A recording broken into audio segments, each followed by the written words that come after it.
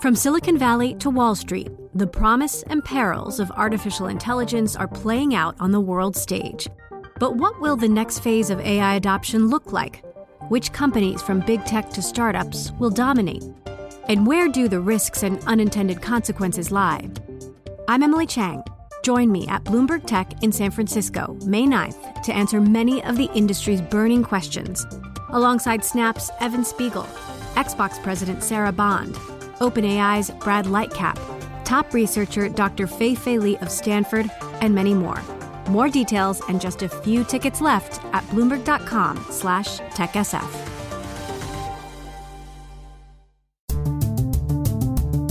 This is Bloomberg Crypto, a daily Bloomberg iHeart podcast. And I'm Stacey Marie Ishmael, managing editor of crypto for Bloomberg News. It's Wednesday, October 5th.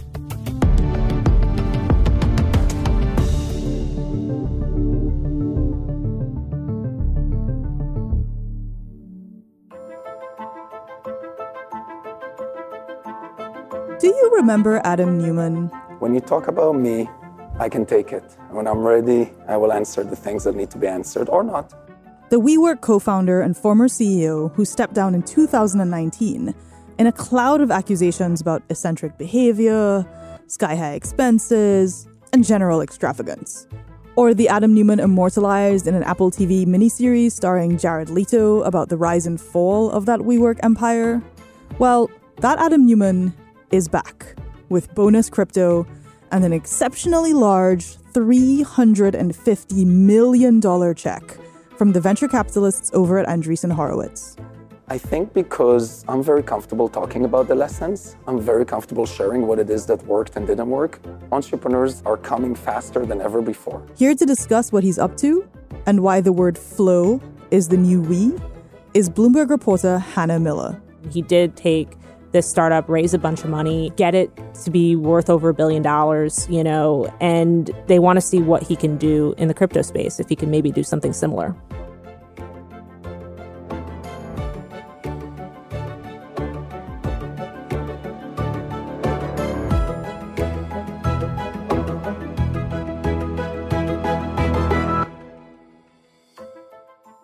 Hannah, welcome back on the show. Thank you for having me. You are normally in our SF office, but here you are in New York today. And I like that for lots of reasons. It's good to see you, but also there's something about the geographic, ness of us about to talk about a dude who got a lot of credit for marketing co-working spaces and, community and the sense of being together. And it's all about we.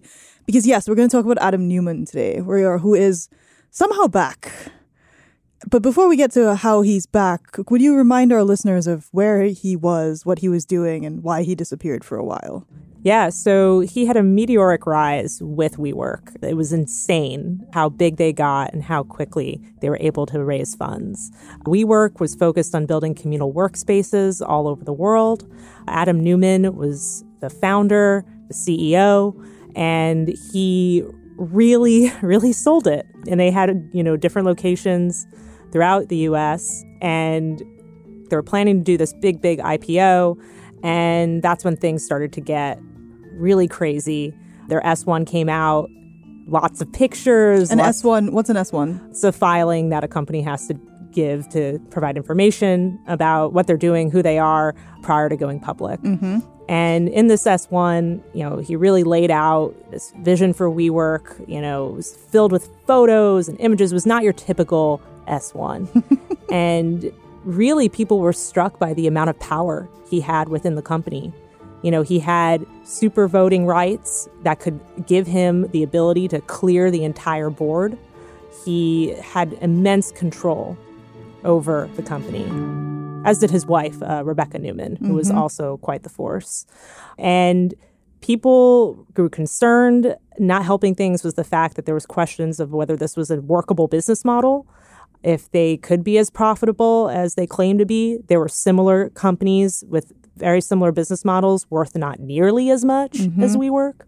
And eventually, he was ousted as CEO. So the big news, of course, is not a huge surprise, but Adam Neumann, the colorful founder of the company, is stepping down. He's going to be decreasing his voting control of the company. These are all things that some of the investors in WeWork, like SoftBank, had been pushing for. And the company did go public. It is now worth significantly less than what it claimed to be. It was valued at $47 billion at one time. It now trades at about $3 billion. Just to emphasize everything that you're saying about this S1 filing, here are some of the headlines that I pulled from that momentous August 2019. CNBC, the strangest and most alarming things in WeWork's IPO filing. The Verge, WeWork isn't a tech company, it's a soap opera. Business Insider, the energy of we. People are roasting WeWork for its cultish IPO filing. Fortune, reading WeWork's S1 is like staring into Adam Neumann's soul. These are not the kinds of things that financial media organizations generally write when a company is declaring its intent to go public. It's things like, here are the risk factors, here's the expected blah, blah, blah. Instead, this was just a kind of a collective WTF around the world. And so, as you said, the meteoric rise of Adam Neumann was followed by a pretty precipitous decline in his personal fortunes, although he seemed to have made out pretty well into, WeWork as an entity itself. But now it's basically 2 years later and he's back. What's he up to? He's into crypto. Of course he is, yes. So we've seen two startups that he's helped found. One is called Flow Carbon, which uses blockchain to track carbon credits. And he and his wife, Rebecca Neumann, they helped found it, but they don't have operational roles. The other company is more, I would say, his baby. It's called Flow. As you might have noticed, flow is Adam Neumann's new favorite word. Flow is the new we? It is the new we, okay? So, got to keep that in mind. So Flow is a real estate startup, and we don't know too much about it. There are still a lot of details that we have no idea what they are.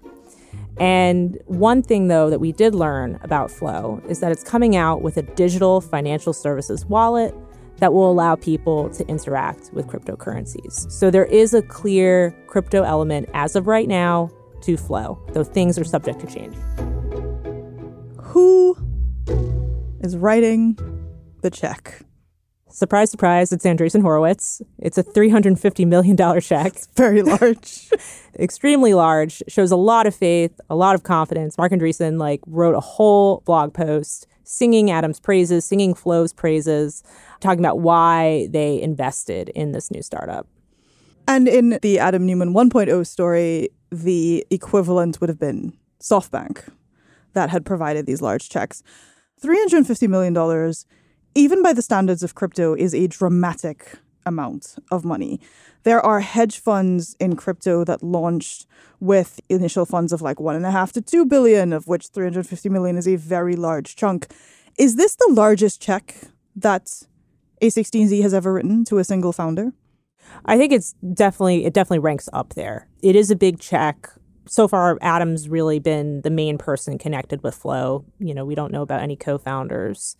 And it is a huge vote of confidence, a major stamp of approval, because A16Z is a formidable force within the crypto industry. Their crypto investing team is massive. They are constantly writing checks. They are really gung-ho about the space. So is this a A16Z bet on Neumann? Is this a bet on crypto? Is it sort of some combination of the two? How should folks understand where this conviction is coming from? Yeah, I think it's a combo of the two. And it's kind of interesting because I think from a normal person's perspective, it's why would you ever back this guy again, after what happened with WeWork? He's great at marketing. Yeah. And I think after speaking with venture capitalists in the crypto space, there is this idea that you can't back somebody normal. That you have to back an extraordinary person with this incredible vision who can sell what they're building. And Adam really fits that profile. Say what you want about him, but he is not normal. He is not normal, and he knows how to get attention to his projects. What worries me is the fact that the thing that he is primarily known for is as a marketing founder, kind of a salesperson. I'm not sure that crypto necessarily needs more hype. It has a sort of a built-in mechanism for providing that on its own. Do we have any evidence that Neumann has crypto experience of any kind? You know, you mentioned that there are no other known kind of who the operators will be if not him. Where do we think some of that talent might potentially come from to make this successful as a business? Yeah, I think he's definitely going to have to bring people on who really know the space. You know, this is a shift for him in comparison to where he was at with WeWork. He's clearly intrigued by it, though, and looking at Flow Carbon, looking at Flow. It'll be interesting to see with Flow if they kind of bring on more crypto operational people to help run this.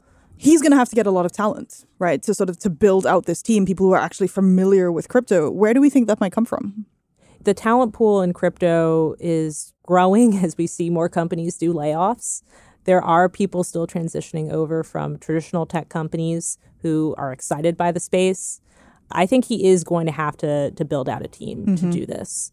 And it's pretty interesting to see what other applications they could use crypto for. These plans could change, but right now there is no plan to tokenize real estate rentals or ownership with crypto. Right, so this is not a we put your apartment on the blockchain startup. As of right now, no, not at all. And it's going to be exciting to see what happens. And we have to keep in mind, this is an all-encompassing financial services wallet. It's not just crypto. You can have your bank account in it. You can do other stuff. So he might have to also pull in people from traditional finance. We'll be right back with Bloomberg reporter Hannah Miller on how entrepreneur Adam Neumann is stepping into the world of crypto.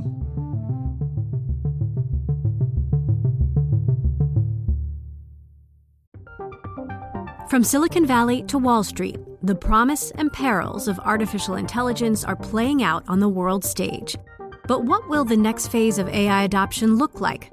Which companies from big tech to startups will dominate? And where do the risks and unintended consequences lie? I'm Emily Chang. Join me at Bloomberg Tech in San Francisco, May 9th, to answer many of the industry's burning questions, alongside Snap's Evan Spiegel, Xbox President Sarah Bond, OpenAI's Brad Lightcap, top researcher Dr. Fei Li of Stanford, and many more. More details and just a few tickets left at Bloomberg.com/TechSF.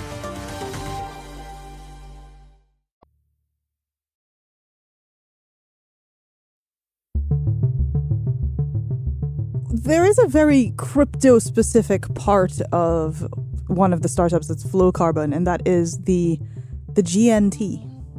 Yes. The Goddess Nature Token. Yes, the Goddess Nature Token.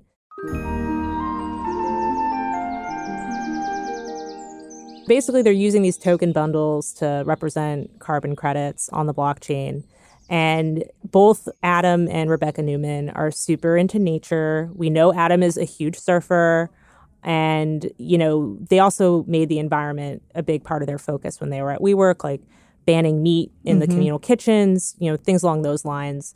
So it's very interesting that they've chosen to sort of take this track with crypto, which is often criticized to be not environmentally friendly. And it's kind of an exciting use case in that they're doing carbon credit tracking. We've seen other projects kind of do this. Chia is one I'm thinking of. And it hasn't really taken off yet, I would say. So it'll be interesting to see if Flow Carbon can shift that up.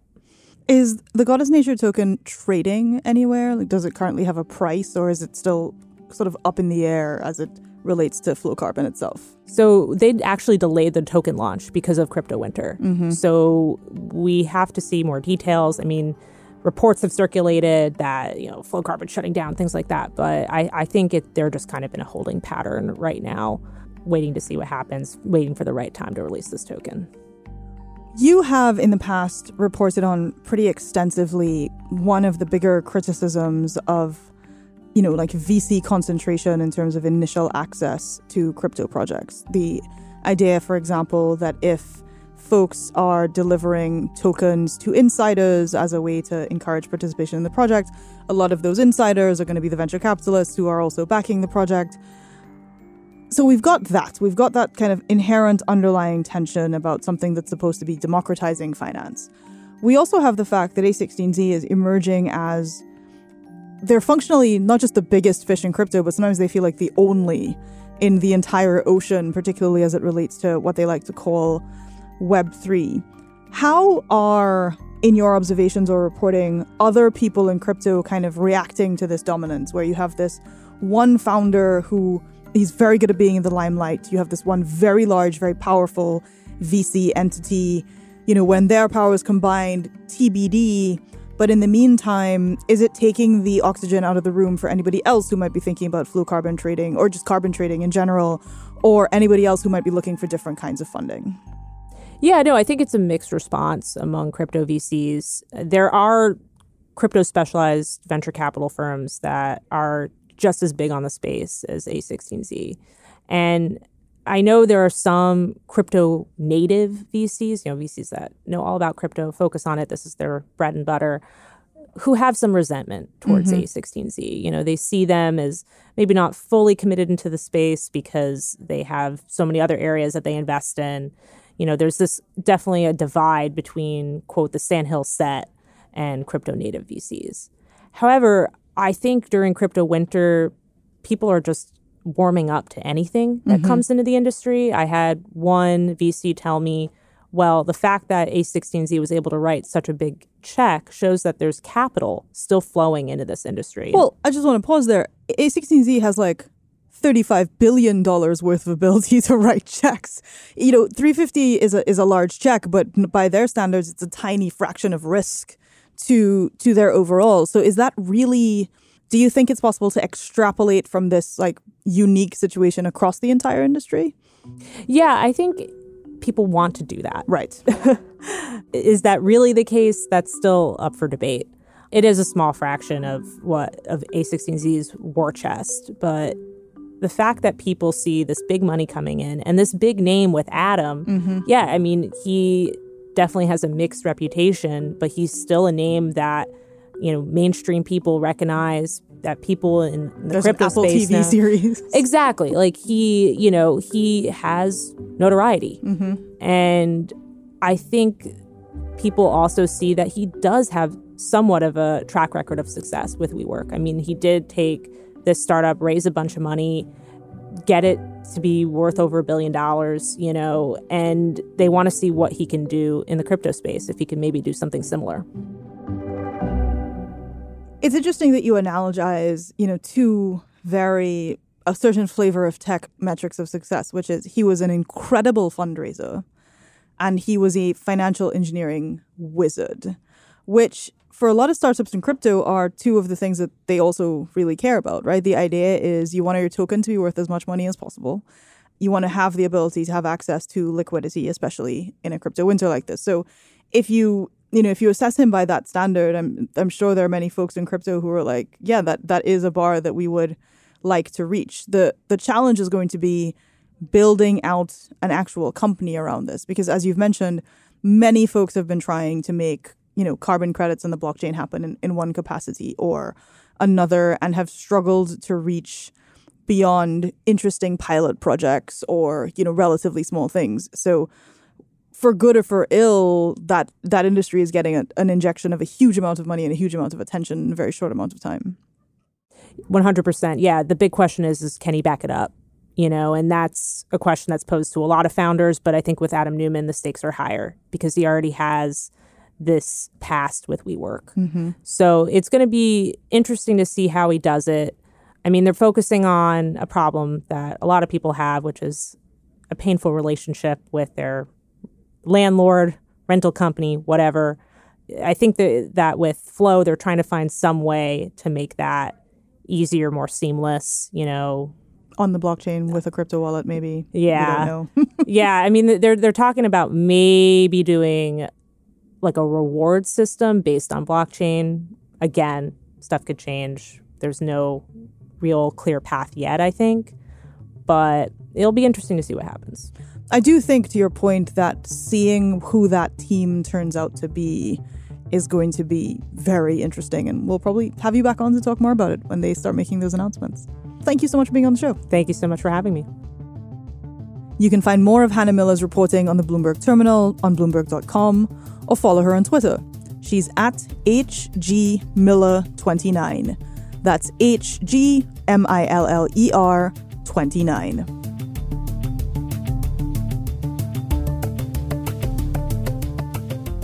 On the next episode of Bloomberg Crypto, is it really possible to make a good blockchain-based video game?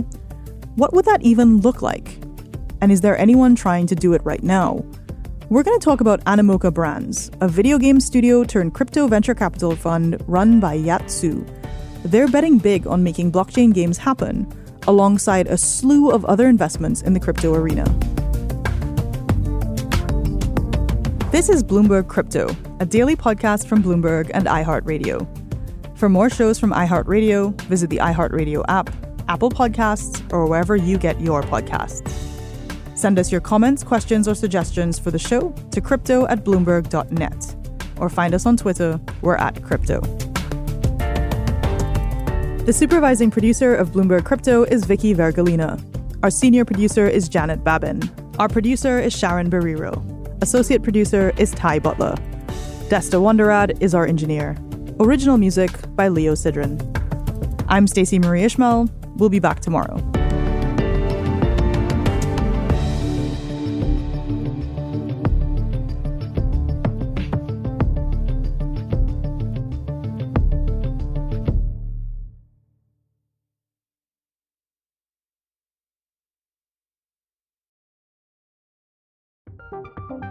From Silicon Valley to Wall Street, the promise and perils of artificial intelligence are playing out on the world stage. But what will the next phase of AI adoption look like? Which companies from big tech to startups will dominate? And where do the risks and unintended consequences lie? I'm Emily Chang. Join me at Bloomberg Tech in San Francisco, May 9th, to answer many of the industry's burning questions, alongside Snap's Evan Spiegel, Xbox President Sarah Bond, OpenAI's Brad Lightcap, top researcher Dr. Fei Li of Stanford, and many more. More details and just a few tickets left at Bloomberg.com/TechSF.